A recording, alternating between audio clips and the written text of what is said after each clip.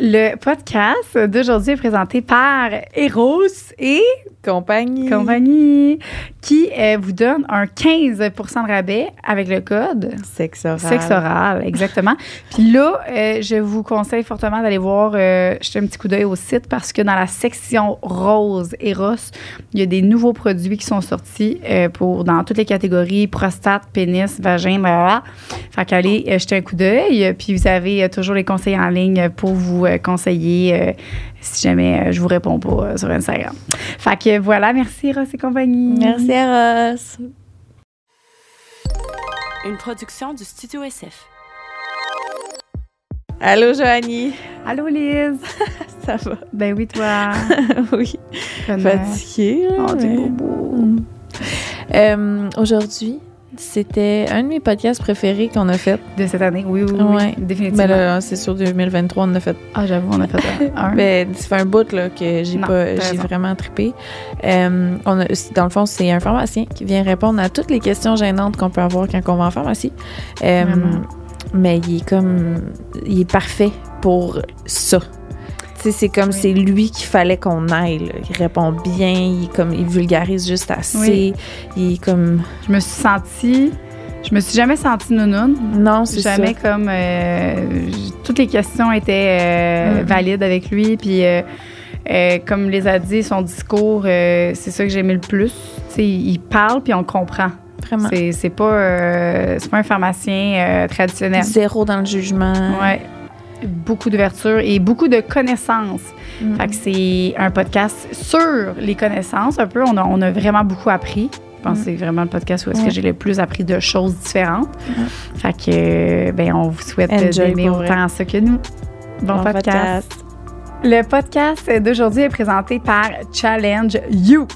Qu'est-ce que c'est, Challenge You? Donc, c'est un programme. Donc, si tu as envie de finir ton secondaire, que tu es un adulte et que tu veux faire ton secondaire entre le 3 et 5e année du secondaire, c'est gratuit. Tu peux faire tes cours 100% en ligne avec des professeurs, des gens qui peuvent t'aider, te supporter.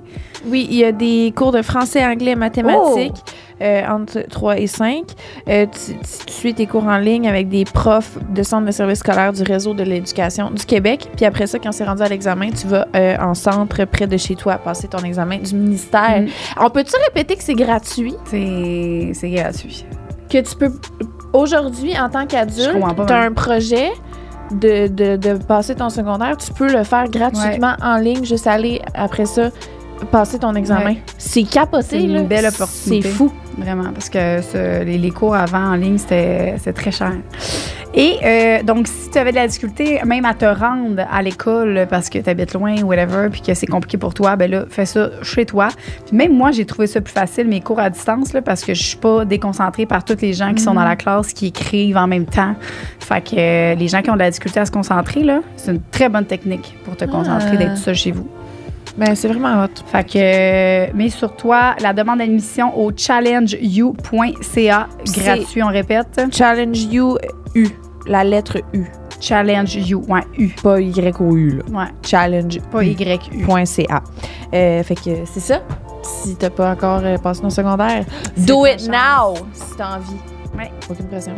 Pas avant. Mais non, t'as pas besoin non plus, mais si t'as envie. Si tu veux, c'est... Le podcast d'aujourd'hui est présenté par Question pour un pro. Question pour un pro, c'est un site Internet que vous pouvez aller consulter à tout moment de la journée ou de la soirée, qui est vraiment cool, que justement, on a le créateur qui vient au podcast aujourd'hui. Fait que c'est quand même assez cocasse, là. Ben, c'est un peu le rêve. C'est vraiment... Oui, on a vraiment la personne qui peut nous expliquer comme il faut. Ouais. Puis, tu sais, c'est ça m'a donné le goût de tu sais, je sais très bien que je vais utiliser ce site-là pour vrai, tu sais. Ben oui. Tu sais, quelque chose qui est pas nécessairement urgent, mais une question qui me pèse, ben, c'est une source fiable. Puis après ça, tu peux aller directement en pharmacie, rencontrer le pharmacien qui t'a répondu. Exact. C'est un site Internet que tu t'inscris, tu rentres tes informations et tu poses ta question et ils sont affiliés. Dans le fond, c'est un pharmacien qui a créé ça, mais il est affilié à tous les professionnels, donc un physio, psychologue, sexologue, n'importe quoi dans ta santé. Fait qu'il va pouvoir te référer à la bonne place et répondre aussi à ta question si il. Puis des gens près de chez toi, fait que tu peux carrément tu sais, tu peux commencer par ça pour qu'ils répondent à tes questions, puis après ça, tu peux les rencontrer. Exact. Fait qu'il te répond en moins de 24 heures. Par expérience personnelle, je l'ai essayé hier. Puis ça a pris 3 heures. J'ai eu ma réponse. Fait que puis il pose vraiment des questions. Fait que c'est vraiment très cool d'avoir ce. Ouais, c'est ça. Hein? Tu as posé une question bien simple, puis après ça, il t'a relancé avec plein de questions pour vraiment bien comprendre ta situation. Moi, c'était bien simple, puis je pensais que c'était bien simple, mais finalement, c'est ça. C'était pas clair. Fait que ils ont vraiment posé des questions pour s'assurer que de bien. Puis il n'y a pas de diagnostic, c'est vraiment des conseils qu'ils vont te donner. Puis ils vont te référer aux bonnes places, puis ils vont te référer aux bons produits. Fait que c'est vraiment cool et c'est fiable. Et aussi, on peut consulter. Il y a déjà des milliers de questions qui sont déjà répondues à l'avance. Très facile d'utilisation aussi. Je l'ai faite hier soir. On va mettre le lien du site dans la description pour que vous puissiez aller voir ça. Puis poser toutes vos questions que vous avez peut-être pas envie de poser directement en pharmacie. Oui. Des fois, quand on est gêné un peu, on veut pas aller en pharmacie, ben là, t'as ton site. C'est ça. Merci. Bon podcast.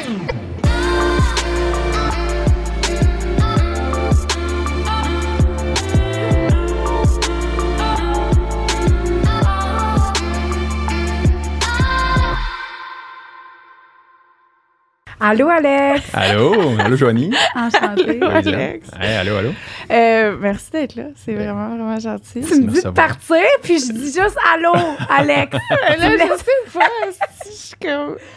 Non, je sais. Ben non, vas-y. Ben, je suis stressée aujourd'hui. Je suis stressée aujourd'hui parce que je veux que ce soit un podcast pertinent puis qu'on arrête. Oui. Ben, on est là pour poser des questions niaiseuses, dans le fond. Ben, des questions que. Il n'y a pas de questions niaiseuses parce que moi, la question que je me pose, là, il y en a peut-être au moins un autre au Québec qui ça pose. Ah, plusieurs, probablement. Oui. Ben oui. Fait que moi, je suis pas gênée.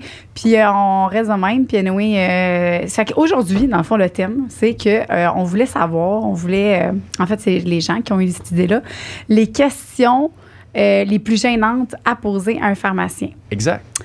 Puis t'es venu, merci Alex. Ben, ça fait vraiment plaisir. Là. On en reçoit beaucoup des questions de ce type-là, gênantes, ou pour la plupart des gens qui sont gênantes en pharmacie. Puis en plus, nous, on a un site web qui s'appelle Questions pour un pro qui permet aux patients qui sont très gênés de poser des questions aussi en ligne de façon confidentielle. Donc, si vous n'en avez pas suffisamment des questions, moi, j'en ai à vous fournir aussi. Là. On risque de s'amuser aujourd'hui. Ouais. OK. Tu veux-tu nous parler un peu de ton parcours de pharmacien avant, après ouvrir le site, nous expliquer un peu c'est quoi que tu as fait? Oui, exact. Ben, moi, je suis pharmacien depuis tout près de 10 ans de l'Université Laval. Donc, ça prend 4 ans là, de devenir pharmacien. Fait que je suis sorti relativement jeune. J'ai travaillé à l'hôpital pendant assez longtemps.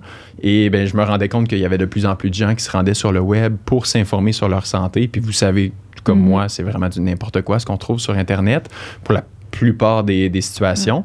Et donc, j'ai décidé de lancer une plateforme qui permettait gratuitement aux gens de poser des questions puis de recevoir une réponse qui était fiable parce qu'elle provenait d'un professionnel de la santé. En l'occurrence, moi, au début, je répondais à 100% des questions. Heureusement, c'est plus comme ça. Là. Il y a 700 professionnels à peu près sur la plateforme en ce moment. Donc, c'est comme ça qu'est lancée la plateforme de questions pour un pro. À peu près 200 000 patients à tous les mois qui s'en servent là, pour s'informer sur leur santé. Puis c'est tous des pharmaciens ou c'est d'autres types de professionnels non, aussi? Exact. Donc, ça fait 1 an environ que, mettons, des physios, des travailleurs sociaux, des psychologues, des médecins en pratique privée, il y a des sexologues. Il n'y en a pas beaucoup, mais on a quelques sexologues sur la plateforme aussi. Donc, c'est pas uniquement des pharmaciens. Est-ce que tu as commencé en recrutant des gens ou... Est-ce que c'est les gens qui peuvent s'inscrire en tant que professionnels? Comment ça marche? Exactement. Donc, des gens qui veulent mettre l'épaule à la roue, des gens qui veulent venir en aide aux gens qui sont en ligne, mais s'inscrivent sur la plateforme. Ils ont tous leur motivation, mais la plupart, c'est vraiment des gens qui, justement, ont à cœur là, la cause d'informer les patients qui se trouvent en ligne. Donc, au départ, on faisait un petit peu plus de démarchage pour aller chercher des gens, mais maintenant, les gens s'inscrivent de façon automatique. Puis c'est à la largeur du Canada. Donc, c'est dans toutes les provinces canadiennes qu'on a des professionnels sur la plateforme. Puis comment vous filtrez les inscriptions? Dans le fond, il envoie... il envoie un genre de certificat. Exact. Donc, il faut valider que c'est bel et bien un pharmacien ou un médecin qui s'inscrit. C'est pas quelqu'un dans son sol qui essaie de se faire passer pour un professionnel de la santé. Donc, nous, on les appelle, on bâtit cette relation-là pour valider leur identité. Puis ensuite de ça, là, ils sont mis en relation avec des patients sur la plateforme. OK. C'est comme ça que ça marche. Puis là, tantôt, tu disais aussi que il n'y a pas de diagnostic qui est donné. Non, c'est ça. Sur cette plateforme-là, mais c'est plus des conseils, puis vous redirigez les personnes au bon endroit. Oui, exactement. Oui, c'est ça exactement. Donc, tu sais, un pharmacien peut faire plein de choses. Un sexologue, c'est complémentaire. Il peut faire bien des choses aussi. Le médecin, la nutritionniste, c'est la même chose. Donc, nous, on s'assure, nous, on a une intelligence artificielle qu'on a entraînée depuis 2015 qui fait on va dire, dispatch de façon automatique, en fait, d'envoyer vers le bon type de professionnel. Puis c'est relativement complexe parce que un pharmacien au Québec ne fait pas les mêmes choses qu'un pharmacien en Ontario ou en Colombie-Britannique, par exemple. Donc, c'est vraiment des champs d'expertise qui sont différents. Donc, on doit tenir compte d'où est-ce que se trouve le patient avant de le mettre en relation avec le bon professionnel. Toi, est-ce que tu réponds encore à des questions? Puis non, malheureusement, par manque de temps, là, je laisse le soin à mes collègues là, de venir en aide aux patients en ligne. Donc, moi, ça fait quelques mois déjà. Je supervise des étudiants et étudiantes en pharmacie qui le font, par contre. À peu près une vingtaine d'étudiants par année de l'Université de Montréal ici qui viennent en stage chez nous. Et donc, je leur montre c'est quoi la téléconsultation, c'est quoi la télésanté, d'interagir à distance avec les patients parce qu'on n'apprend pas ça à l'école autrement. Tu sais. Mais là, mettons, tu es plus dans le côté business. Est-ce que tu fais plus du tout de... Non, j'ai quitté la pharmacie d'hôpital aussi il y a quelques années. Donc, c'est vraiment les entreprises là, qui m'occupent à temps plein. Je fais quelques petits mandats comme celui d'être porte-parole pour le défi Jaradi Gagne, des choses comme ça. Mais autrement, là, c'est vraiment les entreprises qui m'occupent en ce moment. Veux-tu nous parler du défi Jaradi Gagne, ton lien avec eux? Oui, bien, en fait, ça fait 2 ans que je suis porte-parole du défi. Puis, il y a un beau parallèle à faire avec la sexo. Là, on va en reparler ensemble aujourd'hui. Mais l'objectif, c'est de faire en sorte que les jeunes et les moins jeunes puissent savoir qu'il y a quelque chose au Québec pour la 24e année cette année qui leur permet d'être supportés, en fait, dans l'association tabagique parce que c'est compliqué. La dépendance à la nicotine, c'est vraiment difficile de s'en défaire. Donc, il y a un grand prix de 5 000 $ qui est tiré parmi les participants. Puis, il y a des dizaines de milliers de personnes à tous les ans qui s'inscrivent à ce défi-là. On doit savoir qu'il y a encore environ 1 million de Québécois-Québécoises qui fument. Donc, est-ce que vous comptez la vape là-dedans? Non, on ne compte pas la vape là-dedans. Donc, si on... Il y en a bien plus, ça veut dire. Ah, oui, exactement. Surtout les jeunes, effectivement, là, qui sont avec la vapoteuse. Donc, si vous vapotez, vous ne pouvez pas encore en 2023 vous inscrire au défi Jaradi Gagne. On espère que ça change dans le futur. Ouais. Mais dans l'instant, c'est vraiment... quand même la nicotine. Fait que je comprends pas. Exact. Donc, c'est les produits dérivés du tabac, en fait, qu'on cible. Donc, c'est la cigarette majoritairement, là. Mais effectivement, il y a de la nicotine dans certains produits. Mais il n'y a pas de tabac. Il n'y a pas de tabac, exactement. Puis c'est quoi mettons, là, je sais que ça n'a pas rapport peut-être, là, mais selon toi, c'est quoi la différence entre les deux niveau gravité? Oui, bien, en fait, la vapoteuse, on a peu de recul encore comparativement à la cigarette. Hein. La cigarette, ça fait, on se rappelle dans les années 50, 60, 40 même. On s'en rappelle. On s'en rappelle, cette époque-là. Oui, exactement, on s'en rappelle. Puis, on a justement ce recul qui fait en sorte qu'on sait que, mettons, sur la santé sexuelle, ça a des dommages au niveau tissulaire. Tu sais, mettons, oui. Comment ça? Ben, mettons au niveau de la vulve puis du vagin, ben, on a besoin d'un apport en sang pour que ça se gorge, pour la sensibilité, pour la bonne lubrification. Tu sais, ça fait partie, en fait, de tout ce qu'on voit pas, là, mais ce qui se passe derrière, derrière le backstore. Là, tu sais, toutes les choses qui doivent être mises en place pour avoir une vie sexuelle épanouie. Mais ça, la cigarette vient abîmer ça. Tout ce qui est la réponse tissulaire, tout ce qui est l'apport en sang, ça vient abîmer les vaisseaux sanguins. Donc, l'apport en sang est diminué lorsqu'on fume depuis longtemps. Et donc, on a des femmes qui, juste à cause du tabagisme, en fait, ont de moins en moins d'orgasmes, de plus en plus de difficultés à atteindre l'orgasme en vieillissant. Wow. Donc, c'est à considérer. Là, je savais pas ça. Tu sais, je fume pas, mais c'est quand même une chose à considérer, là. Oui, exact. Parce qu'on entend souvent parler, mettons, les poumons, le cœur, le cancer, le risque de cancer. Qui devient dégueulasse. C'est ça, exactement. Elle a dit ce qui l'a marqué. Ben oui, ça a mon petite affaire de cigarette. Moi, ça m'a traumatisé jeune. Oui. J'ai dit, je veux pas que ma langue soit de même. Oui, mais il n'y a pas de vulve atrophiée, ces paquets de cigarettes. Mais il devrait avoir une vulve atrophiée. À mon avis, oui. Ça marque quelqu'un. Ça marquerait les jeunes davantage qu'un poumon noir. On l'a vu, le poumon noir. Là. Mais, puis tout ce qui est l'érection, là, messieurs, là, si vous aimez avoir les érections, ben, la cigarette à long terme, ça endommage encore les vaisseaux sanguins. Puis une érection, c'est un apport de sang dans le pénis, that's it, là. C'est pas plus compliqué que ça. Donc, on a des gens qui développent une dysfonction érectile sur la base majoritairement là, d'un tabagisme. J'y crois. Fait que tu trouves que niveau, mettons, pour en ce qui est rapport à la sexualité, c'est la cigarette et non pas la vape. Oui, désolé, j'ai même pas répondu à la question. Donc, effectivement, là, on a ce recul-là avec la cigarette. On n'a malheureusement pas un recul suffisant pour la vapoteuse pour être capable de savoir on a-tu les mêmes effets secondaires. On sait que le tabac contient pas juste la nicotine, contient bien d'autres affaires.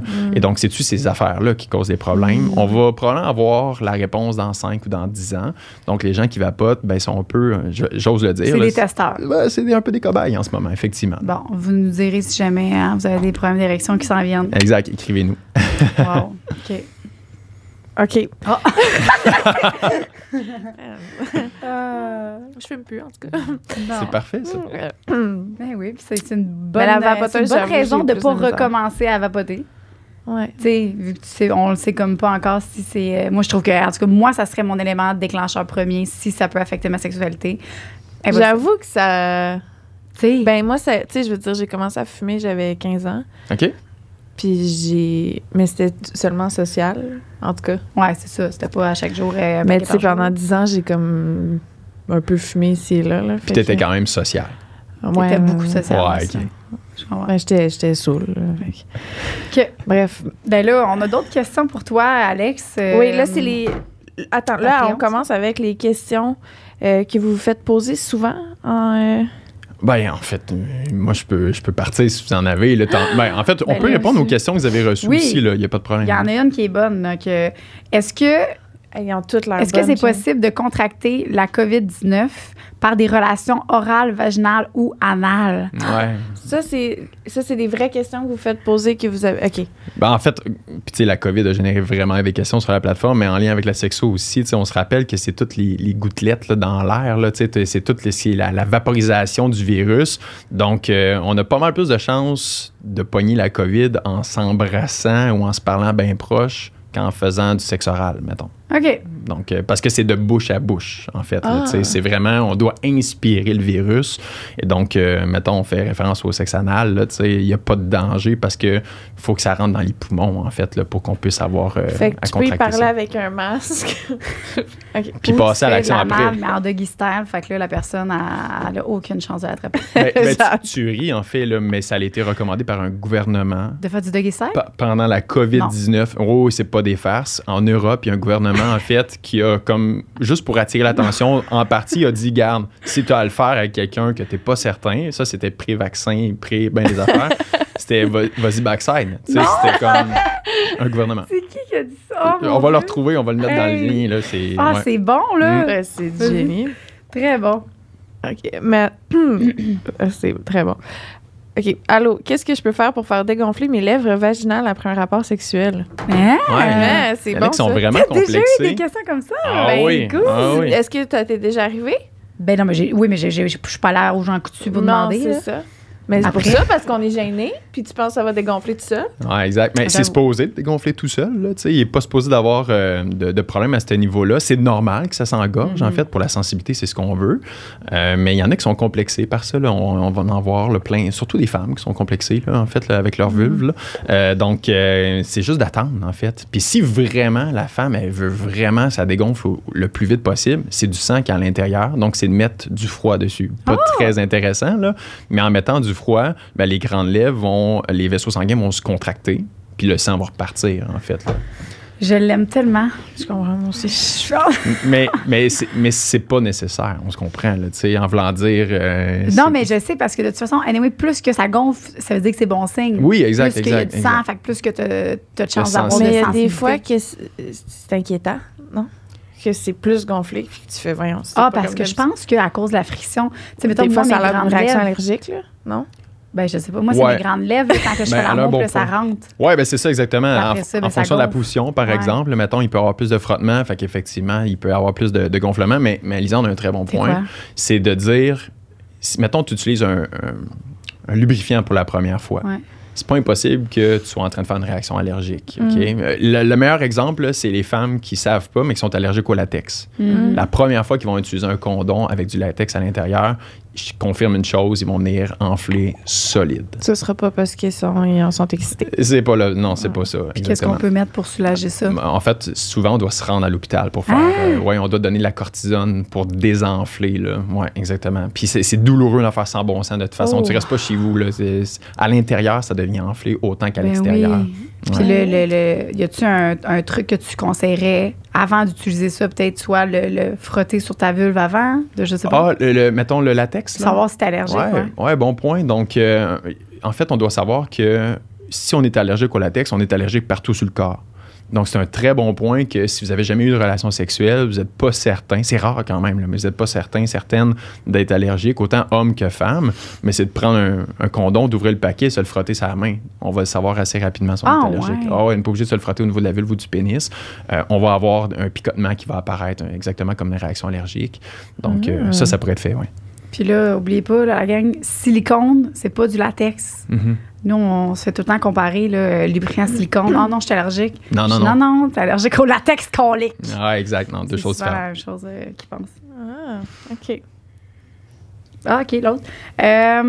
Sécheresse vaginale. Ça, j'adore ça parce que enceinte, c'est vraiment mon gros problème. Oh mon Dieu, c'est... Que prendre pour les sécheresses vaginales? Ben, tu sais, ma réponse, c'est un lubrifiant colique. Oui, mais il y a d'autres choses, en fait. Mais oui. Tu sais, moi, ce que... Je suis en amour. Je veux qu'il reste avec moi toute la journée. Tout ce qui est lubrifiant, là, c'est le fun, mais tu es obligé de l'appliquer, puis de le réappliquer, puis de le réappliquer. Je veux dire, tu es dépendante de ce produit-là. Il y a aussi ce qu'on appelle des hydratants vaginaux. OK? Un produit, j'en nommerai pas beaucoup aujourd'hui parce que je veux pas que ça soit de la publicité, mais un produit qu'on doit connaître, c'est Replens. Replens, ça se vend en pharmacie, R-E-P-L-E-N-S. Désolé pour l'accent. C'est ça que tu cherches là? Ben, je vais juste le prendre en note. Là. Ah, puis c'est ça. Je l'ai jamais vu sauter sur ton sel de même. Ben, c'est parce que crème, ça gosse. Okay. Mais Replens, en fait, c'est un hydratant et non pas un lubrifiant. La différence majeure, c'est qu'on peut l'utiliser 2 à 3 fois par semaine. Puis entre les applications, ça reste hydraté, lubrifié. Ben là. Les gens connaissent... Peu de gens connaissent ça. Peu de gens connaissent naturel, ça. Oui, en fait, c'est un peu la même... C'est un... J'essaie de ne pas utiliser trop de jargon, là, mais c'est un polysaccharide. Là. C'est genre une grosse molécule qui reste au niveau de la paroi du vagin, qui va faire un appel d'eau, en fait. Là. Donc, ça va rester humide et lubrifié. Ça n'augmente pas le risque d'infection, parce que c'est souvent ça qu'on va penser. Attends un petit peu, c'est plus... Puis ça n'augmente pas la présence de dépôts dans le fond de la bobette, des choses comme ça. Il n'y aura pas plus de sécrétion vaginale. Donc, c'est vraiment un bon produit. Puis les femmes l'apprennent, ce produit-là, souvent à la ménopause. Ouais. C'est là qu'on le recommande. Souvent, comme pharmacien, on va parler d'une femme en périménopause, on va lui dire « Hey, Replens, ça existe », mais pour les femmes enceintes aussi à considérer ça. On peut aussi enceinte. Oui, il n'y a pas de problème. Ça, c'est au comptoir ou c'est... C'est derrière. En fait, c'est même pas derrière, la pharmacie, c'est sur les tablettes. On peut se le procurer sans parler au pharmacien si ça vous tente. C'est une belle bouteille, là. Donc, Replens. Ben, je vais l'essayer, Carole. Ben, moi aussi.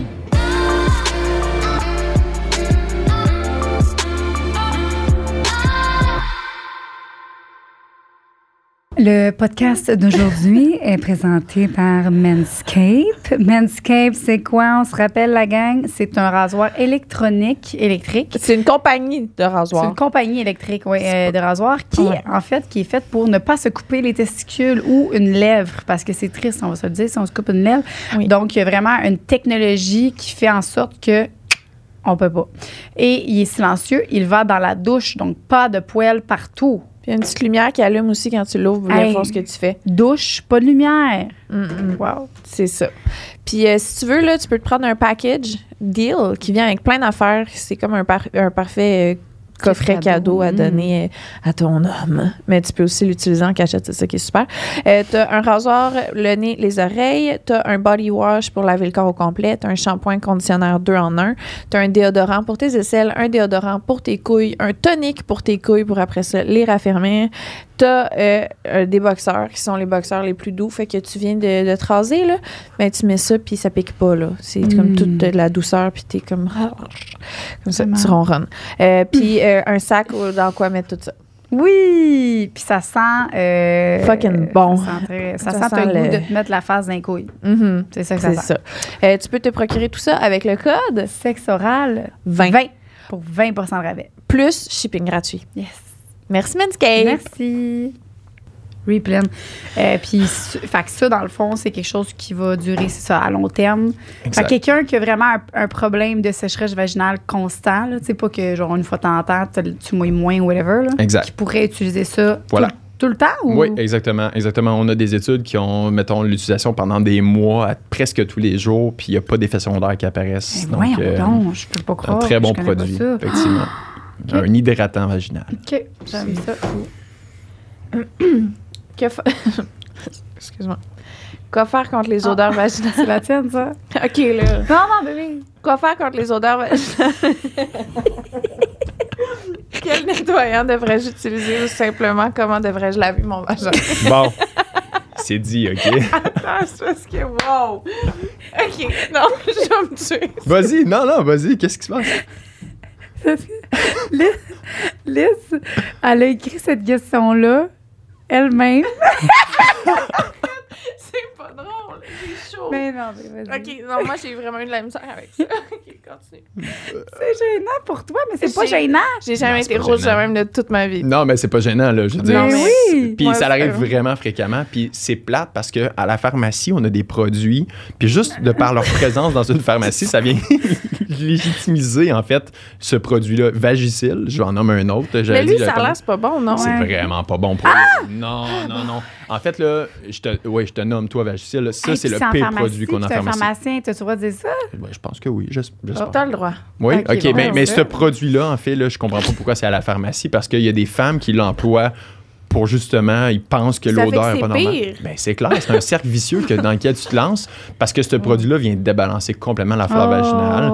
Fait que non, c'est pas supposé de sentir la pêche ou le savon. T'es pas supposé de laver ça, un vagin, en fait. Tu sais, la douche vaginale après une relation sexuelle, des affaires comme ça, c'est pas nécessaire. C'est fragile, en fait, une flore vaginale. Puis si tu y vas à grands coups de hose, là, parce que tu sais, il y en a que c'est ça, là, c'est le pommeau de douche, là, mais ça vient vraiment décaper ta flore vaginale. Puis là, t'es plus à risque de faire des infections, tout simplement.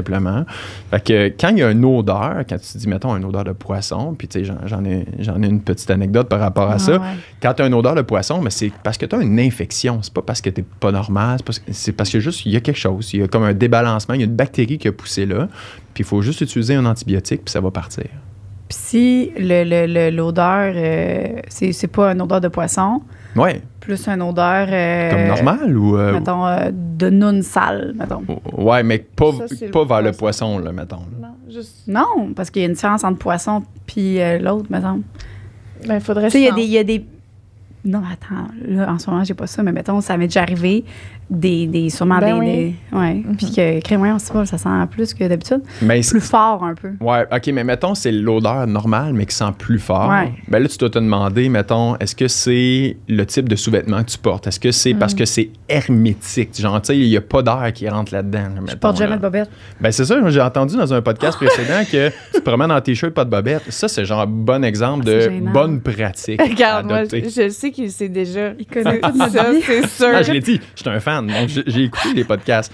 Mais ça, c'est une bonne pratique. Ça, c'est recommandé par votre pharmacien. Ben oui, parce que ça fait respirer, ça fait en sorte que, justement, cette odeur qui, mettons, serait normale, mais là, elle tend vers la noune qui sent pas bon, mettons, là, mais c'est souvent à cause que c'est hermétique. Donc, c'est le choix de sous-vêtements. Des sous-vêtements en coton, ça respire plus qu'un sous-vêtement qui est comme très élastique, là, des fois, là, tu sais. Ça, c'est signe que souvent, ça respire pas bien, mettons. Oh! Fait que, mettons, à Senza... Ouais, c'est ça, mettons. Fait qu'il faut juste mettre des vieilles bobettes lettres en coton. En coton. Oui, quand ça tend vers cette odeur-là que tu n'apprécies pas, effectivement, c'est soit pas emporter. Puis la couleur aussi, je me suis dit, s'il y a il y a des femmes qui mettent, mettons, des bobettes de couleur, là, à cause du colorant, ça peut... Exactement. Donc, oui? Si ça tend vers le blanc, c'est toujours mieux. Fait que je suis pognée pour porter des bobettes en coton blanche, moi. Taille haute. Un peu slack. Ouais, exact. Bon, faut que ça flotte, là. Tu sais qu'il y a une petite bosse dans le fond, là, juste pour laisser, si tu pètes, ça laisse de l'air. OK, là. Fait que ça, ben, j'aime ça. Je trouve ça cool, ça, de savoir ça. Fait que mais là, on dit le vagin, mais la vulve, si on peut la nettoyer avec du savon, là. Ouais, exactement. L'eau savonneuse, rien d'autre en termes de produits, là, en fait, là. Puis, tu sais, de pas essayer d'y aller, mettons, vers l'intérieur tant que ça. Okay. Tu sais, on se concentre plus sur les grandes lèvres que sur les petites lèvres, là. Tu sais, on n'a pas besoin de vraiment y aller à l'intérieur au complet. Juste avec de l'eau, en fait, je pense que ce serait encore mieux. Là, si on était capable d'y aller juste avec de l'eau, le savon a vraiment un impact, là, mettons, sur la flore vaginale. Même les savons faits pour ça, pour hygiène intime. Là. Oui, en fait, moi, c'est à eux que en fait, je m'adresse en ce moment. Là. Les savons pour hygiène intime, souvent, vont contenir des parfums. Puis s'il y en a un sans parfum, puis... C'est encore mieux, en fait. Là. Mais ça serait bon, effectivement. C'est correct, ça, on pourrait l'essayer, pas de problème. Puis si ça fait en sorte qu'on se sent pas plus après, parfait. Mais si après, on a comme on a l'impression que ça l'aide pas tant que ça, ou ça nuit au long terme, ça, on arrête ça. Mais nous, c'est peut-être juste ça. Faut que t'enlèves tes bobettes. Ben là, c'est parce que... Quoi, tu parles? Mais moi, ça va, là, en ce moment. Là, c'est correct, c'est réglé. Là. Mais ça a déjà été un enjeu, mettons. Là. Ouais, vraiment, fait que c'est ça. Bon. Mais il y avait... Tu sais, c'est parce que, justement, j'étais la fille qui se battait avec le Vagisil, puis la douche, puis là, finalement, ça marche pas. Fait que là, j'arrête tout d'un coup parce que je me dis... Tout le monde dit qu'il faut juste de l'eau, mais là, ça fuck. Puis là... En tout cas... Mais puis, garde en tête que, mettons que j'arrête le Vagisil aujourd'hui, là, ça va prendre du temps avant que ça se replace. Okay? La flore peut prendre, mettons, 2, 3, 4 semaines. C'est plate, là, mais il faut qu'on prenne ce temps-là. Puis on est propice à réessayer autre chose parce que là, ça fait 2 semaines puis ça n'a pas changé. Mais il faut attendre. Il faut vraiment attendre encore. Ouais. Bon, fait que ça. Celle-là, c'est moi qui l'ai posée. Ça va être ton tour. Est-ce que c'est parfait? Je comprends. Quoi faire quand on a les audaces à toi? Bonjour, je suis enceinte toi aussi, de 35 semaines et mon médecin m'a conseillé de prendre un lubrifiant lorsque j'ai des relations sexuelles. Ouais. Lubrifiant à base d'eau, là, je veux dire, c'est parfait. Est-ce que, parce que moi aussi, là, j'avais silicone enceinte, tu vois-tu un problème? Oui, en fait, on a encore moins de recul, en fait, avec les lubrifiants à base de silicone. Je dis pas que c'est pas correct de le prendre, là, mais on a beaucoup plus de recul avec le KY là, à base d'eau, mettons. Là. Ça fait très longtemps qu'on l'emploie. Le KY, c'est bon, il sèche quoi, le goût de la menthe? C'est quoi ça? Il goûte vraiment. Il sent pas bon. Il sent tout. C'est KY, why you buy that? Moi, j'appelle ça de même. Ouais. C'est quoi? C'est un lubrifiant en pharmacie, c'est le pire. OK. On n'est pas équipé trop en pharmacie pour mais non, mais appelez-moi, on va vous racheter du stock. Il faudrait avoir un partnership, quelque chose. Ça n'a aucun sens, les pharmacies. Et Ross Pharmacie, ça crème. Juste les vibrateurs, ça fait dur. Oui, exact. Il y a des vibrateurs en pharmacie? Oui, mais pas dans toutes les pharmacies, exactement. Il y en a des petites cochonneries avec une batterie à montre, là, que tu mets ça, puis ça a l'air. C'est une intention. Mais moi, j'avais acheté, tu sais, quand tu n'as jamais essayé ça, tu veux essayer ça. Ben, je m'imagine être ado, là, qui veut faire ça en cachette. C'est bien plus facile d'acheter un petit vibrateur. Mais c'est parce que c'est plus gênant dans une pharmacie que dans un mot de sex shop que c'est fait pour ça, je trouve. Non, mais tu rentres en cachette, tu veux pas te faire voir dans un sex shop, mettons. Ben, sex shop, c'est fait pour ça. Pharmacie, tu veux pas te faire voir bien plus. Je suis gênée d'acheter un test de grossesse, moi, imagine. Hein? Ah ouais? Ouais, un peu. Ben, le non, là. Mais c'est ce qui, dans ma tête, quand j'achète un test de grossesse, ça veut dire elle est enceinte, tu sais. Puis on dirait que j'ai comme... Je sais pas. J'ai comme... moi, ça me gêne un peu. Il y en a plein. Le plan B, c'est une autre affaire aussi. Tu n'as pas le choix de parler aux pharmaciens au Québec pour obtenir un plan B. Puis il y a des femmes qui ça gêne au bout d'avoir la question, la date des derniers rapports sexuels non protégés. Ils font comme... OK, mais il faut avoir l'heure presque de temps en temps. Fait que là, il y a des femmes qui ne trippent pas tant que ça. C'est gênant. Ouais. C'est ça en rapport. Ma c'est aussi d'assumer, on ne s'est pas protégé. C'était-tu un partenaire régulier? Non. Ouais, c'est ça, exact. J'ai déjà eu ce malaise-là. Exact. Fait que lubrifiant à base d'eau enceinte. Oui, seulement. Go, là. En fait, on est sûr. On est sûr, c'est ça. Il y a certainement des lubrifiants à base de silicone qui sont corrects, mais je les connais pas là, en toute franchise en ce moment. Là, donc, mais de tendre vers les produits qui sont là depuis longtemps, là, c'est le principe de la précaution. Là, on sait, lui, là, que ça fonctionne bien. Fait que, parfait. Bon. C'est logique. RIP. Le plan B, c'était ça ma question gênante. Parce qu'on parlait de... C'était quoi ma question la plus gênante que j'ai posée à un pharmacien? C'était quand je revenais de voyage de Cuba, Mexique. J'avais eu un rapport non protégé. Puis là, j'étais allée demander au pharmacien. Puis quand je suis revenue de voyage, je capotais, j'étais vraiment stressée. Puis là, j'ai demandé, j'ai dit, est-ce qu'il faut que je prenne le plan B parce que j'ai eu un rapport non protégé? Puis là, ils m'ont dit, ben oui, tu sais, mais c'est parce que c'était anal, puis il est venu à l'intérieur. Mais moi, je savais pas si je pouvais peut-être tomber enceinte anal. Je te jure, c'est l'affaire, ouais. Puis là, elle m'a dit que non. T'avais quel âge? J'étais revenant de Mexique, j'avais peut-être 18 ans. T'es tellement cute. Ouais. Mais ça, là... Ben, je suis sûre qu'il y en a d'autres qui en posent ça. Ben oui, on en reçoit ces questions-là. Tu sais, mettons, une femme, mettons, sexe anal, est-ce que je peux tomber enceinte? Ça arrive fréquemment. J'ai avalé. Est-ce que je peux tomber enceinte? Ça arrive fréquemment. J'étais dans le spa, mon chum est sorti, mais il éjaculé dans l'eau. Je peux-tu avoir le plan B? J'étais dans ma semaine quand on a eu le rapport sexuel. Je peux-tu avoir le plan B? Mais tu sais, il y a toutes ces situations-là, tu n'as pas besoin d'un plan B. Tu peux. Tomber enceinte, c'est moins fréquent, mais ça se peut. Enceinte? Pas enceinte, je veux dire, quand dans ta semaine. Oui, ben en fait, si tu as un cycle qui est, mettons, relativement régulier, là, mettons, puis tu es dans tes 7 premières journées dans lesquelles tu es supposé d'être, mettons, dans ta semaine, même si tu ne saignes pas pendant les 7 journées, ben à ce moment-là, il n'y a aucun risque de tomber enceinte. Exactement. Pour vrai? Oui, en fait, juste où, tu vois, ça, je savais pas. Mettons, l'ovulation, là, quand est-ce qu'elle survient dans le cycle? Si tu es stable, mettons, là, si tu tiens toujours à 27, 28, 29 jours, il n'y en a pas de problème. Il n'y a pas d'enjeu. Ouais. Fait que, amusons-nous. Ben, c'est bon à savoir parce que, tu vois, moi, j'étais sûre que c'était comme, t'as moins de chance, mais il y a quand même des probabilités. Mettons, quelqu'un qui a un cycle complètement déréglé, ben, à ce moment-là, il y a vraiment un risque très, très, très théorique, super petit, mais quelqu'un qui est relativement stable dans les 5 premières journées, mettons, de son cycle, il n'y a vraiment aucun problème. Puis quand je dis 5 premières journées, là, c'est la première journée étant la première journée des menstruations, mettons. C'est ça, les 5 premières journées. Ouais. Je pensais que c'était pas mal plus que ça. Ben, le risque. Est-ce que c'est normal que mon sexe et celui de mon partenaire sentent le poisson après un rapport sexuel? Ouais. Ben, tu sais, le poisson, on y a touché, là. L'autre affaire que je voudrais toucher aussi, c'est il y a des femmes qui font des infections, des vaginites, mettons, à répétition. OK? Puis, en fait, ils sont pas suspicieuses que c'est peut-être le conjoint qui emmène cette infection. Je m'explique, OK? Donc, une infection à levure peut se cacher, surtout chez un conjoint qui n'est pas circoncis. Ça arrive fréquemment, pour vrai. Là. Donc, la femme, elle ne sait pas pourquoi, là, mais à toutes les 2-3 semaines, elle développe une vaginite, mettons. Ben, à ce moment-là, il faut que tu poses la question, le conjoint, a-tu déjà été traité? Ce qu'on appelle une balanite, une infection comme à levure, mettons, une inflammation au niveau du gland. C'est quoi les symptômes pour le... Ça pique un peu, mais ça pique pas tant. Puis souvent, il y a des petits boutons, il y a des choses qui peuvent apparaître, mettons des petits boutons rouges là, à peine, mais c'est pas flagrant comme, mettons une vaginite chez la femme, il va y avoir des sécrétions différentes. L'homme n'aura pas ça. Fait qu'il y a des gars qui, comme, ils en parlent pas trop, mais là, la femme, elle, à côté, sa conjointe, mais elle a comme des infections en répétition. Puis c'est niaiseux, mais si on traite le conjoint avec le même produit, là, du canestin, mettons, là, pour pas de nommer, là, 2 fois par jour pendant 10 jours, c'est fini.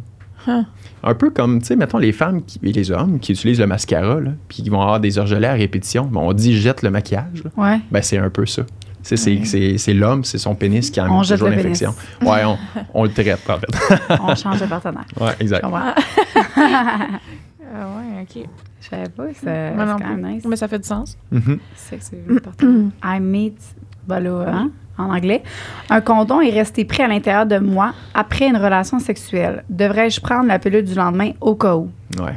Je pense que oui. Ouais, je confirme. Qu'est-ce que tu as répondu à ça? Ça dépend si le condom est plein ou pas. Mettons qu'il n'est pas venu, là, mais que le condom est resté à l'intérieur. Devrais prendre la pilule du lendemain? Ouais. Non. Non. Prends le risque. Vas-y. Vas-y, allez. Essaye, voir qu'est-ce que ça donne. Ouais. Non, ben, en fait, il y a comme le liquide qui peut être sécrété avant mettons, avant l'éjaculation, le liquide. Près de jizz. Je demande t'es où dans son cycle. T'étais-tu dans ta semaine? Ça, c'est pas grave. OK, c'est bon. C'est très bon. Ouais. OK, ouais. Mais oui, effectivement, si le... Ouais, c'est ça, le prix de sperme. Là. Fait que oui, tu conseilles. Oui, exactement. C'est mieux prévenir que guérir. Puis il y en a gros des femmes qui ont peur du plan B. Là. Ils pensent que comme ça va être, c'est comme, je sais pas, ça va dérégler leur cycle au grand complet ou ça peut avoir des effets secondaires à long terme.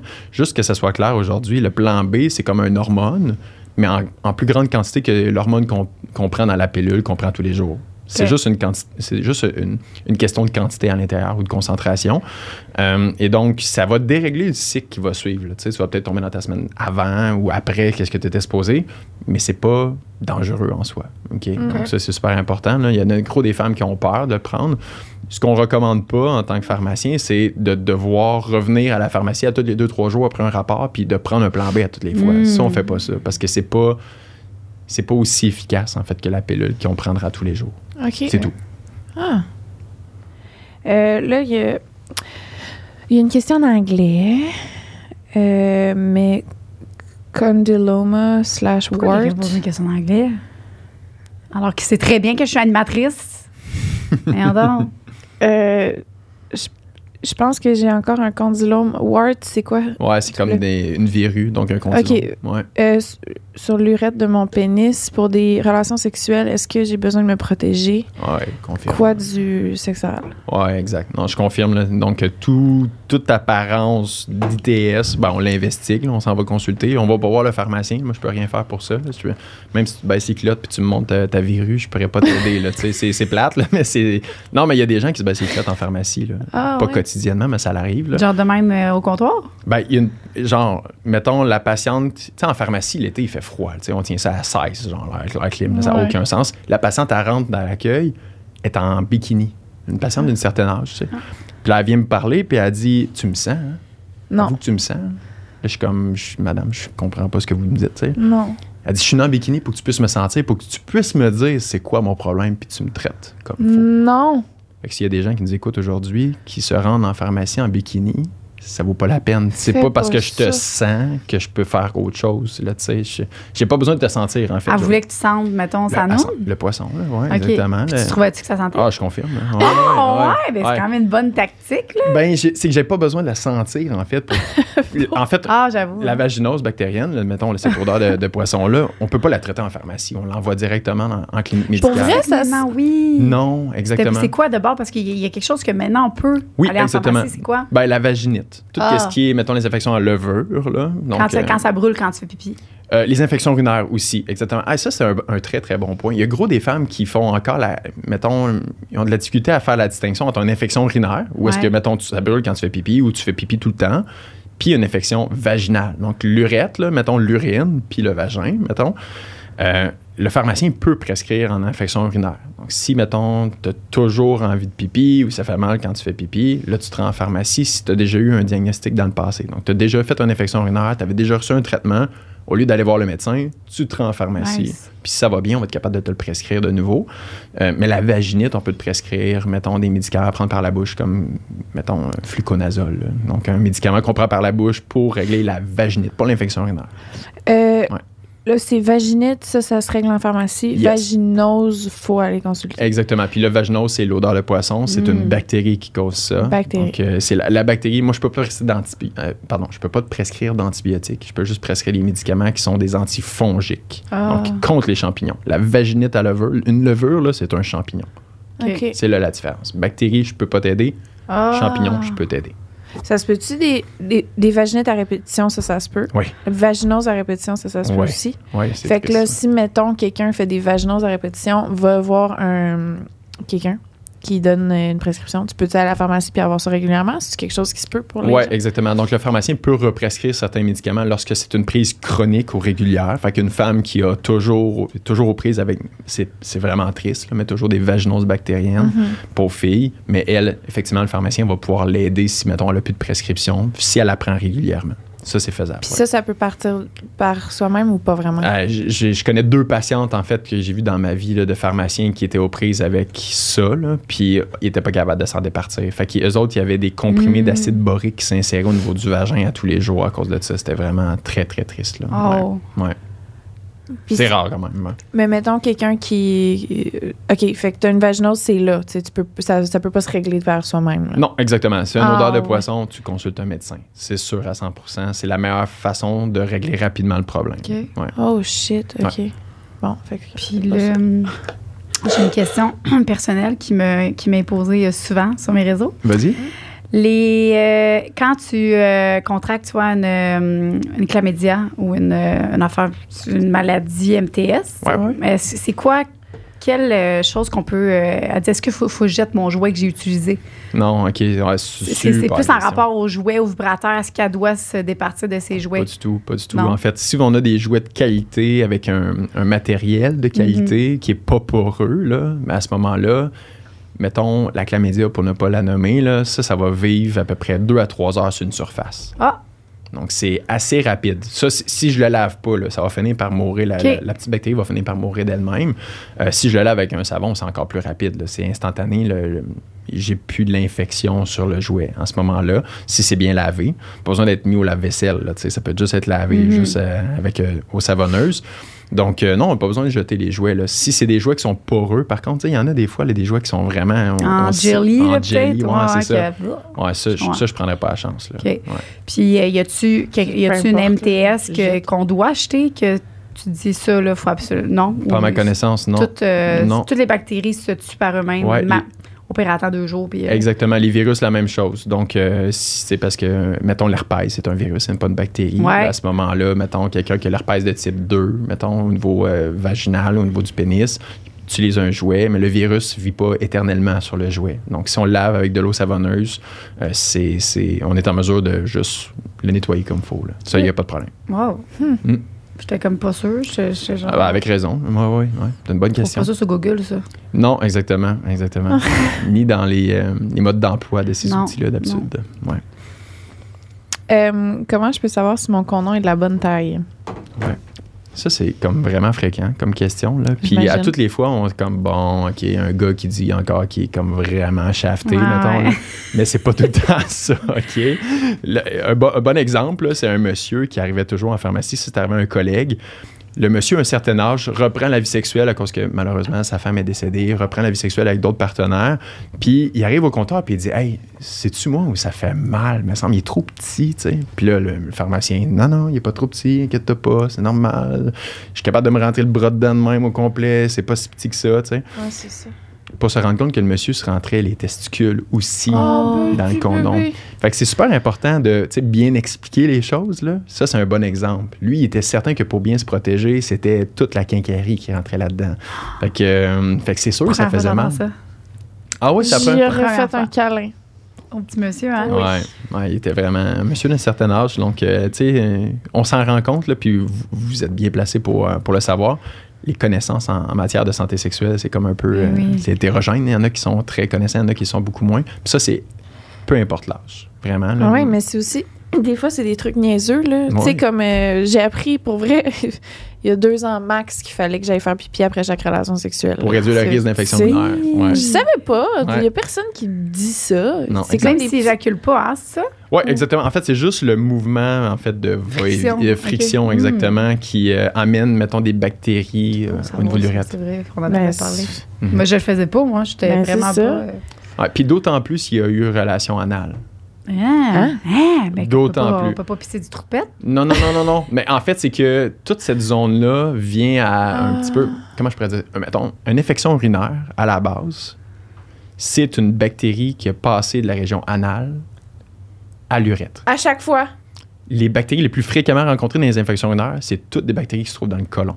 Okay? C'est toujours ça. Impossible! C'est pour ça! Cuvagin, ça, c'est pas bon faire ça. Non, mais ça, on le sait, là. Oui, ça, exactement. Puis d'autant plus que là, ça peut risquer de causer une infection au niveau vaginal. Mais mettons, on se concentre juste sur infection urinaire, là, que tu fasses des relations sexuelles anales ou non. Si tu fais une infection urinaire, je te confirme, il y a pas mal de chances que cette bactérie-là arrivait de l'anus. Ça peut juste être la façon que la personne s'essuyait. S'essuie, les bobettes qui frottent, c'est l'hermétique que je disais tantôt, là, c'est tout ça. Là, okay? Donc, effectivement, s'il y a eu relation anale, même s'il n'y a pas eu, mettons, anal, vaginal, là, c'est pas, on parle pas de ça. Là, va uriner après. Encore plus s'il y a anal. Wow! C'est-tu pour ça aussi qu'il faut s'essuyer par en arrière et non pas par en avant? Oui. C'est exactement à cause de ça. Changement technique. Impossible. Mais non, j'ai jamais pris... mais oui, mais moi, je m'en vais. Quand je m'essuie, là, je m'essuie pas en noune avec, là. Mon anus est vraiment quand même loin de ma noune, là. Fait que je fais juste faire mon petit anus, là. Bon. Là, je sais, j'en fais chier. Mais non, t'es pas la seule. Aucun jugement. non, mais t'es pas la seule. Mais par contre, t'étais consciente de ce risque-là. Mais pas au niveau infection. Je pensais pas que c'était. Je pensais juste que c'était qu'il pouvait avoir du caca qui allait. Mais je suis comme, je me mets pas du caca dans la noune, là. Ouais, mais des fois, comme il dit, c'est pas juste des petites particules. Mais tu fais-tu souvent des infections urinaires? Non. Ou pas? Bon. Mon caca, il est très propre. Ton caca est propre. J'ai le caca papillon. OK. Bon. Quel est le meilleur choix de condom pour un vagin sensible? Ouais, ben sans spermicide, sans saveur, sans le plus simple possible, en fait. Là. Le vagin a tendance à réagir. Sans latex aussi? Oui, exactement, sans latex pour les gens qui ont des problèmes à ce niveau-là. C'est super important. Puis même pour les relations anales aussi, là, tout ce qui est la muqueuse de la paroi anale est très, très, très sensible. Donc, si on a l'habitude d'utiliser ces condoms-là, ben, de prendre des condoms aussi sans saveur, sans effet de chaud, de froid, de patente. Il faut faire très straight, en fait, dans le condom si on est à risque de faire justement de l'irritation au niveau vaginal. Ouais. Mettons, là, est-ce que, mettons, tu es dans une relation longue, puis bon, vous utilisez pas le condom. Exact. Est-ce qu'un condom peut, pour un vagin sensible, est-ce qu'un condom, c'est mieux que pas de condom? Non, exactement. Donc, naturellement, en fait, là, la paroi vaginale n'est pas supposée comme d'être exposée pendant un certain laps de temps à un silicone ou à du latex, par exemple. Peau à peau, en fait, il n'y a pas grand-chose de plus... de plus correct que ça là, au niveau de la sensibilité. Gardez en tête aussi qu'au niveau pH, là, le pH vaginal, c'est aux alentours de 4, mettons, c'est acide. Puis ben, le pénis, ben, il est fait pour ce pH-là. Donc, je dis pas de ne pas utiliser le condom. Là. Je dis juste qu'à long terme... dans une relation qui est... exact. Si tu fais beaucoup d'infections, whatever, puis que tu utilises tout le temps le condom, ça peut être ça, genre... Exactement. Après les relations, ça chauffe, là, en faire sans bon sens. Là, que c'est ça, c'est pas normal. Ben, effectivement, peut-être de cibler d'abord le condom là, avant de chercher ailleurs, ça serait une bonne idée. Là. Ouais. Est-ce que le sperme peut changer le pH de la femme? OK. Puis ça, là, c'est une méchante bonne question. Là. C'est une des causes les plus fréquentes d'infections à levure. On faisait référence aux infections à levure tantôt. Là. Donc, tu as plus de chances d'attraper une infection à levure si ton conjoint éjacule à l'intérieur du vagin, parce que là, tu passes d'un pH 4, acide, puis le pH du sperme, il est basique. Là. Je ne sais pas si vous vous rappelez votre cours de chimie, là, mais c'est à l'autre bout du spectre, ça. Là. Puis on vient neutraliser le pH vaginal en faisant ça. Puis là, il y a plus de place pour les infections à ce moment-là. Ouais. Donc, le sperme a vraiment cet effet-là. Donc, les femmes qui s'appliquent après... là. L'anal et le sperme, fait que s'il vient dans tes fesses, là, c'est genre la pire. Parce que tantôt, tu disais anal aussi.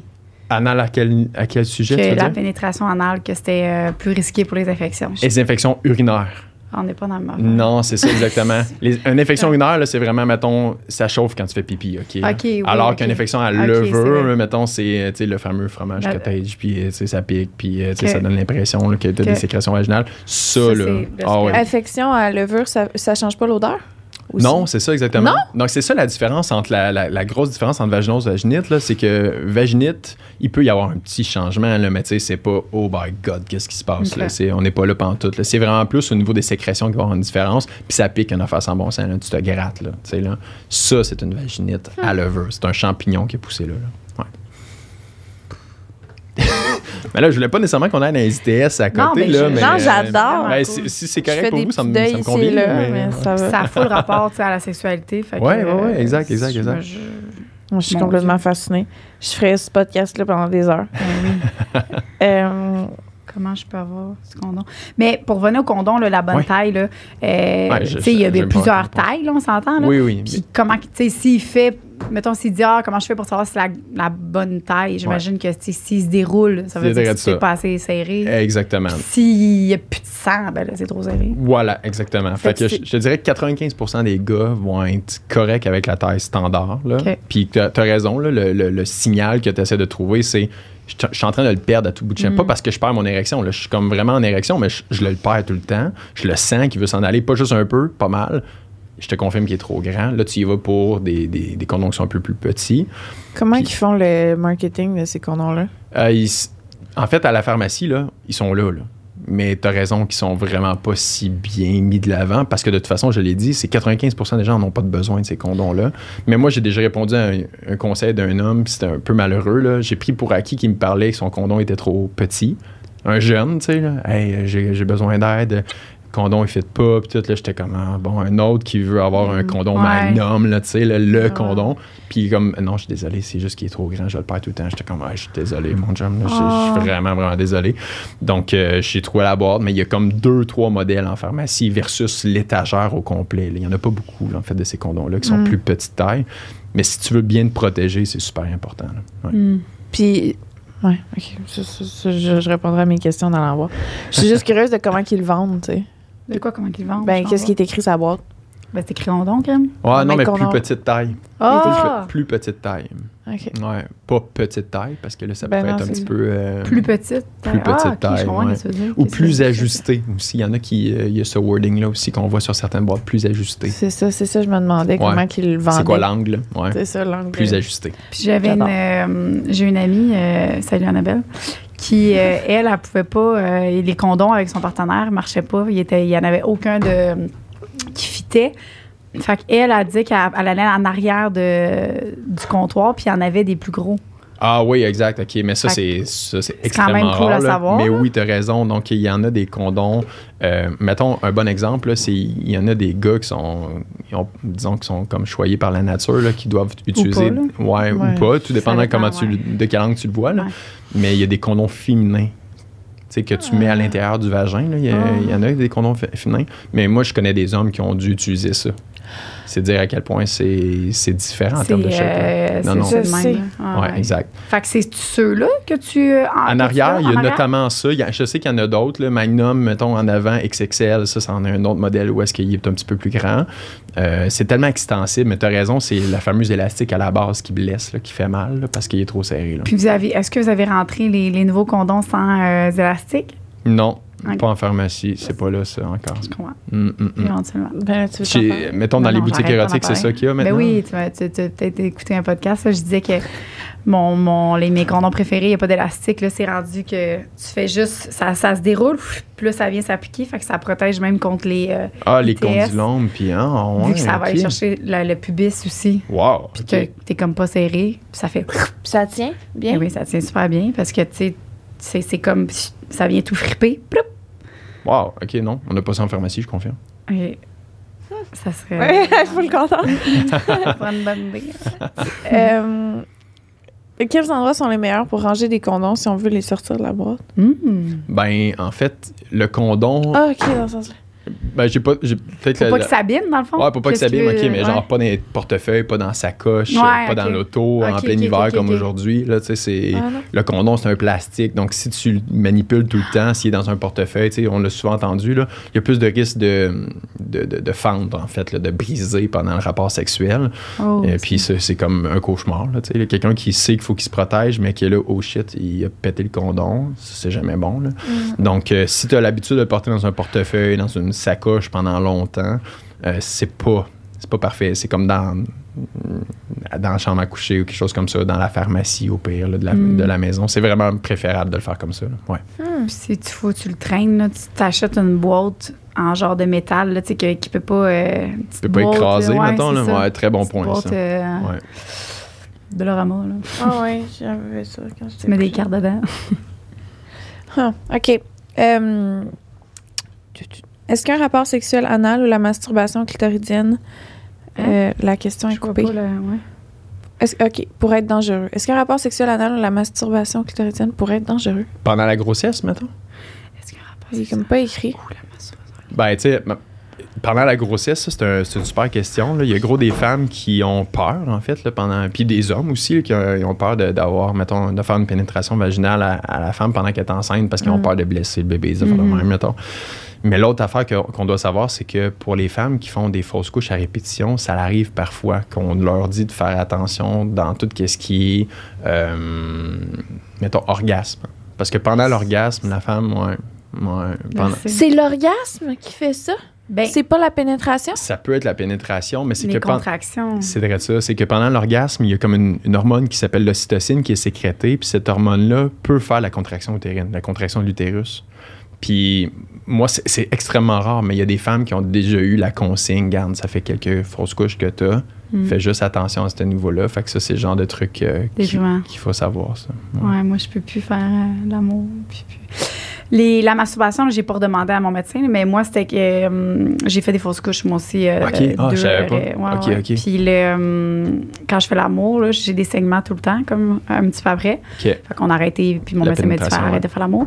Mais là, même quand je me masturbe, puis là, j'ai comme arrêté à cause de ça, après mon orgasme, mon ventre, là, il gonfle, puis il devient dur. C'est ça. Puis ça, tu penses-tu que ça serait... Ben, il y a des femmes, après plusieurs fausses couches, qui se font recommander de réduire la fréquence des orgasmes ou même de cesser les orgasmes au complet. OK? Fait que là, je te dis pas que t'en es là, pas du tout. Là, je connais pas ta situation partout. C'est pas normal que mon ventre fasse ça? Non, c'est tout à fait normal. OK, c'est normal? Oui, en fait, la contraction auquel on fait référence en ce moment, là, c'est exactement ça. Le ventre vient de même. Ah, OK. Ça, c'est normal. Ça, c'est normal. Je pensais que mon bébé était genre... Non. Genre, il aimait vraiment pas ça, il voulait sortir. Non, pas du tout. Non, c'est vraiment la contraction. C'est correct. Là. Ça, en fait, c'est normal. C'est vraiment mais parce que, mettons, avant mon bébé, je me masturbais puis mon ventre, il était correct. Oui, exactement. C'est juste que tu n'avais pas un petit melon dans ton ventre. Là. C'est la place que le bébé prend, en fait, que tu le sens plus. Il y a toujours eu ces muscles-là de l'utérus qui ont toujours contracté, mais tu le sentais pas. C'est juste que là, la distanciation du ventre fait en sorte que tu le sens en ce moment. Ouais. Okay. Fait que là, je me masturbe pas trop souvent, c'est ça? Ben, en fait, parle-en à ton médecin pourrait, là.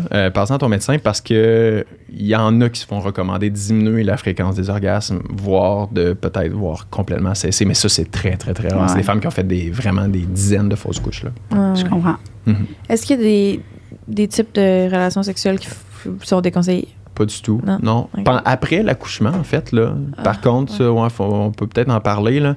Et vous allez lire, mettons, vous allez sur Internet aujourd'hui, là, combien de temps je dois attendre après avoir accouché. Tu vas lire des documents qui vont dire 4-6 semaines de faire attention à la pénétration vaginale.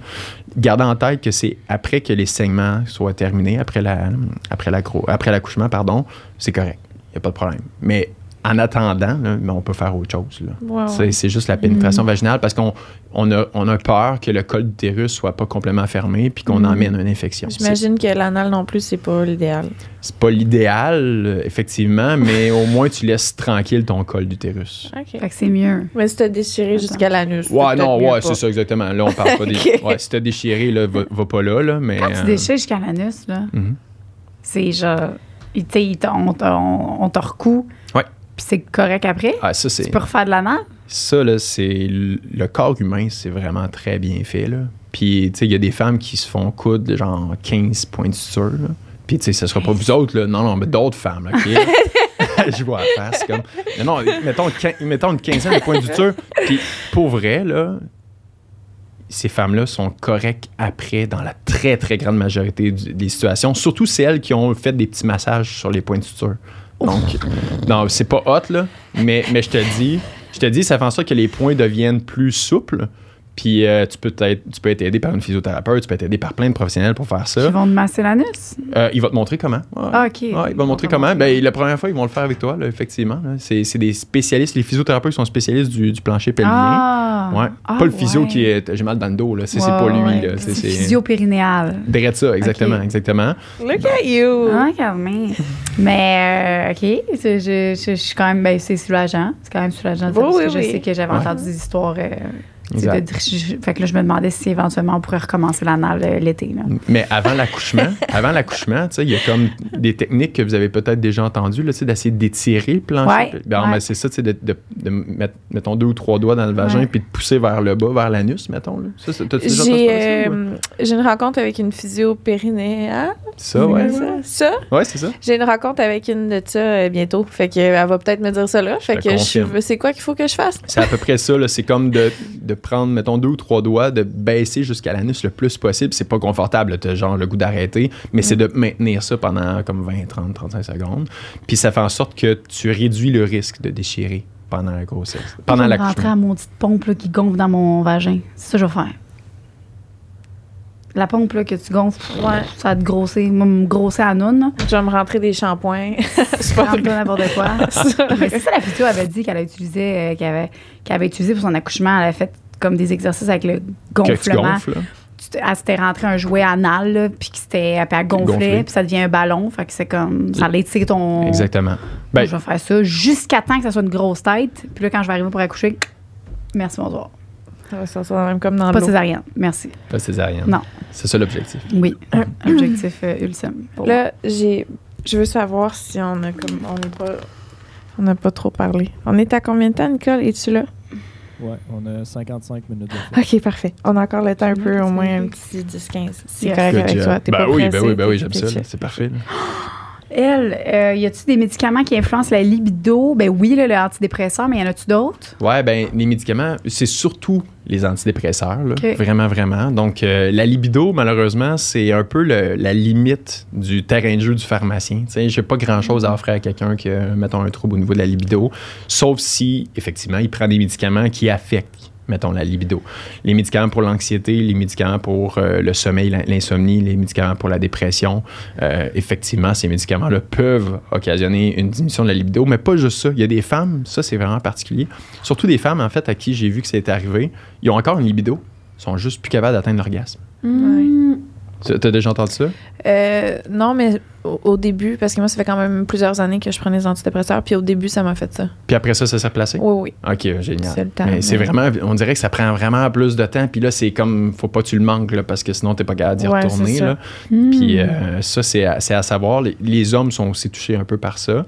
Puis souvent, quand, mettons, si tu arrêtes le médicament qui cause ça, ben c'est réversible, tu sais, t'es pas pris comme ça. Ouais. Puis effectivement, la plupart des situations, ça se replace même si tu continues de le prendre. Puis c'est de garder en tête que si ça se replace pas, il y a certains antidépresseurs ou certains médicaments qui causent moins ça dans la même famille des médicaments. Donc, parle-en à ton pharmacien et dis, regarde, là, ça me gosse, là, on peut-tu faire quelque chose, là? Ouais. Fait que dépression, sommeil... anxiété aussi. Ouais, on utilise toute la même gamme de médicaments. Tout ce qui atteint les neurones, mettons? Oui, exactement. Quand on joue un petit peu au niveau des neurotransmetteurs. C'est ça. Louis Morissette aussi, un peu. Ouais. À qui je ressemble? Ma blonde va être contente. Un mix de Louis Morissette et de Robert Pattinson. Non, c'est gentil. C'est gentil. Excuse, je pensais à ça pendant que tu parlais. Je me demandais s'il y a des gens qui ont... Ça se peut-tu, quelqu'un qui a une libido vraiment forte, qui vient te voir pour prendre des médicaments qui vont l'aider à calmer ça. Ça se peut-tu, ça? Oui, c'est vraiment rare, mais effectivement, il y a des médicaments qu'on peut prescrire à ces personnes-là qui, mettons, ont trop de drive, là, mais c'est quand ça devient pathologique. Là, des gens qui ont, mettons, eu des démêlés avec la justice, on va leur donner des médicaments qui vont inhiber la sécrétion de testostérone. Beaucoup plus des hommes que des femmes. Je comprends. Dans le fond, excuse, le inhiber... inhiber, attends un petit peu, je recommence. Je recule de 2 pas. Là. Mettons, moi... J'étais un violeur, OK? On s'en va là. Okay. J'étais un violeur, puis c'est à répétition, puis je suis obsédé. Ben à ce moment-là, si j'ai eu des démêlés avec la justice, c'est pas impossible qu'un médecin me prescrive un médicament que j'ai pas le choix de me faire injecter pour diminuer ma drive. Ouais, j'aurais pas le choix, OK? Fait que c'est dans cette gamme-là qu'on peut le faire. Okay. Quelqu'un qui a juste vraiment tout le temps le goût, pas grand-chose pour lui en pharmacie. Non, exactement. Gardez en tête, par contre, il y a un médicament que les hommes prennent surtout pour la perte de cheveux, qui s'appelle finastéride. Je sais pas si vous avez déjà entendu parler de ça. Quand tu commences à caler un petit peu, tu peux prendre un médicament pour la repousse de cheveux. Puis un des effets secondaires que ça peut avoir, c'est diminution de la libido. C'est un des pas mal seuls médicaments. Tu posais la question tantôt, diminution de libido. Ça, c'en est un qui joue pas des neurotransmetteurs nécessairement. Il joue plus sur le cuir chevelu, exactement. Donc ça garde en tête aussi. Puis pour la lubrification, quelqu'un qui, au contraire, lubrifie vraiment trop puis qui n'a plus de sensation, ça aussi, on se le fait souvent dire. Oui, ça non plus, pas grand-chose à offrir en pharmacie, malheureusement, pour ça. Il y en a qui c'est pas parce qu'ils sentent plus, il y en a qui c'est juste parce qu'ils sont gênés. Il y en a qui c'est comme, attends un petit peu, là, je mouille mes draps tout le temps, c'est fatigant. Ça, c'est comme, désolé, j'ai rien à offrir. Non seulement ça, mais c'est comme normal plus qu'anormal, si tu veux mon avis. Fait que ça, c'est correct, on reste là. Mais si vraiment on ne sent plus, malheureusement, j'ai pas grand-chose. Puis pour les femmes à qui ça survient, ça, pas pendant les rapports, mais tu sais, tout le temps des sécrétions, il y en a qui vont se mettre des protèges dessous, là, mettons, là, des pads. Et là, on a pas mal plus de chances de développer des infections. Parce que l'effet hermétique que j'ai dit tantôt, là, ben, il n'y a pas plus hermétique qu'un pad. Fait que t'es mieux d'avoir des pertes dans tes bobettes que dans un pad. Je confirme. Je confirme. Puis non seulement ça, mais je vais parler aussi du fait que, tu sais, il y a des femmes qui sont vraiment gênées par le fait qu'ils vont décolorer le fond de leur bobette. Tu sais, la bobette noire va devenir grise puis blanche, là. Mais ça, je te le dis, c'est la meilleure affaire que tu peux pas avoir. Si tu décolores le fond de ta bobette, c'est parce que tu as un pH très acide au niveau vaginal. Ça, c'est positif. C'est vraiment positif parce que ça te protège contre les infections. Pas les ITS, on s'en va pas là-dedans, mais la vaginite, la vaginose que je parlais tout à l'heure. Tu as moins de chances de développer ça si tu as un pH très acide. J'ai l'impression que je viens d'apprendre que j'ai un super pouvoir. Oui, exact. Hein? Finalement. T'es acide dans ta barnaque. Non, mais pour vrai, il y a des femmes qui sont juste comme super gênées de ça, mais non, c'est une bonne chose à avoir, pour vrai. J'aime tellement ça. Comment on peut-tu faire un épisode par semaine avec de toi? Plus avec toi? On s'appelle à distance, puis on se pose des questions, ça ferait plaisir. On s'appelle à distance, ça veut dire qu'il ne veut pas venir. De façon polie. Le pharmacien peut prescrire un moyen de contraception. Est-ce qu'un pharmacien peut prescrire un moyen de contraception où la personne doit passer par un médecin? Non. Donc, depuis à peu près 2 ans au Québec, les pharmaciens peuvent prescrire la pilule. Oui. C'est arrivé pendant la pandémie. Fait qu'on a comme juste, on s'est passé dans le beurre, là, mais on peut maintenant prescrire la pilule en pharmacie. Pas juste la pilule du lendemain, là, pas juste le plan B, la pilule. Je savais pas ça. Ça me dit quelque chose que... Ouais, on peut faire ça maintenant. Peut-être dans le podcast de la contraception, on l'avait dit. Ça se peut, oui. Okay. Je sais pas, attends. Qu'est-ce qu'il y a, là, on parle de ça, mais y a-tu d'autres choses que depuis quelques années ou qu'on offre de plus? Tellement de choses. En lien avec la sexo, à mes yeux, il n'y en a pas tant que ça. On a fait référence à l'infection urinaire tantôt, c'en est un autre aussi. La contraception. Mais non, il y a vraiment beaucoup de choses. Là. La morsure de tiques, il y a plein d'affaires qu'on peut faire. Quoi? Des tiques, là, tu sais, les genres de petites bébites là, qui donnent la maladie de Lyme là, qu'on retrouve à Montréal. Ici, vous êtes chanceux. Moi, je viens du coin des cantons de l'Est. Là. Nous autres, on en a dans le bois, là, de la tique, en affaire sans bon sens. Donc, mettons quelqu'un qui se fait mordre par une tique, qui doit prendre un antibiotique de façon préventive. Le pharmacien peut prescrire ça. Alors qu'avant, c'était le médecin uniquement. Donc, il y a plein de situations comme celle-là que le pharmacien peut maintenant prescrire. Les plus populaires qui sont revenus nouvellement puis que tu t'entends le plus souvent, c'est quoi? Donc, en lien avec la grossesse, tout ce qui est supplément de vitamines. On doit prendre l'acide folique là, quand on tombe enceinte. Donc, ça, c'est prescrit par un pharmacien maintenant. Tout ce qui est les médicaments contre la nausée peut maintenant également être prescrit. Vas-y. Les vitamines prénatales, ça, si tu n'as pas besoin de par un pharmacien? Non, exactement. Mais si tu veux qu'elles soient prescrites pour que ça soit remboursé par ton assurance, par exemple, au lieu de les prendre directement sur la tablette, le pharmacien peut faire ça. Mais les médicaments pour la nausée, avant, c'était uniquement un médecin qui pouvait prescrire ça. Donc, le pharmacien peut maintenant les prescrire. Reflux gastrique, tu sais, des fois, quand tu es rendu avec la bédaine grosse de même, tu sais, des fois, tu commences à avoir du reflux. C'est fou. Ouais, fait que là, ça, le pharmacien peut prescrire tout ce qu'il veut, tout ce qu'il a de besoin, en fait, là, dans ce problème-là. Reflux gastrique, le reflux. Quand tu te vomis un peu dans la gueule. C'est bien dit. Quand tu sens vraiment, là, mettons, brûlant ici, là, après, mettons, surtout après les repas, là, toi, tu sais, t'es à 15 semaines, tu disais, donc mais quand tu commences à être vers la fin, là, tu le sens plus, je me suis réveillée dans la nuit cette semaine parce que je m'étais un peu reflux dans la gueule. Bon matin. L'acidité, Puis tout ce qui est cessation tabagique aussi. Donc, mettons, le médicament à prendre par la bouche, pas juste les thèmes, là, si tu veux arrêter de fumer, le pharmacien peut maintenant tout prescrire. Très cool. Ça, c'est le fun parce que crime, ça désengorge les hôpitaux puis les... puis les cliniques. C'est top. Avoir un rendez-vous à la clinique. C'est vraiment cool. Puis on peut se faire livrer maintenant. Fait que, voilà. En plus. Fait que toi, mettons, avec ton site, l'exemple, on t'écrit, pas à toi, à un de tes 700 personnes, on t'écrit à toi, là, tu peux nous dire, moi, je dis que ça sent le poisson. Ouais. Là, toi, tu peux... Est-ce que c'est toi qui contactes la pharmacie? Pas du tout. C'est le pharmacien, en fait, qui va recevoir cette question-là dans ton patelin à toi. Où est-ce que tu habites? Pas trop loin. Il y a des pharmacies. Il va donner son adresse. Oui, exactement. Il va dire, garde, si ça sent le poisson, fort probablement que tu vas devoir te rendre en clinique médicale de toute façon. Mais il pourrait te demander... T'as préparé déjà? De préparer certains trucs qui pourraient être complémentaires à ce que le médecin va pouvoir te prescrire, par exemple. OK. Ouais. C'est vraiment fun. Mais toutes les autres questions... On va les faire sur Patreon? Oui, on va en faire d'autres sur Patreon si t'es à l'aise avec ça. Let's go. Puis si vous écoutez ce podcast-là et vous avez des questions, ils peuvent aller sur ton site. Oui, exactement. On va le mettre dans la description. Mais fait que Patreon, puis merci tellement. Répi. Mais ça fait plaisir. Lisanne. Merci, Alex. Non, ça fait vraiment plaisir. Vous êtes vraiment pas gentil. Non, ça fait vraiment plaisir. Merci de m'avoir reçu. C'était vraiment le fun. Puis j'espère que ça a répondu à... Je t'aime. Oui, tant que ça. Je t'aime. C'est gentil. Bon. Merci. Mais je pensais vraiment pas que je voulais Non, vas-y. Tu sais, un pharmacien connaissait autant de choses. Bon. C'est dit. Il y a comme rien que... On dirait que tu as toutes les réponses. Non, je les ai pas toutes, mais non, merci, en fait. Mais c'était dans mon champ d'expertise. Oui. Ça, je connais ça. Fait que non, ça fait vraiment plaisir. Bravo. C'est tellement intéressant. J'ai adoré. Merci beaucoup. Merci.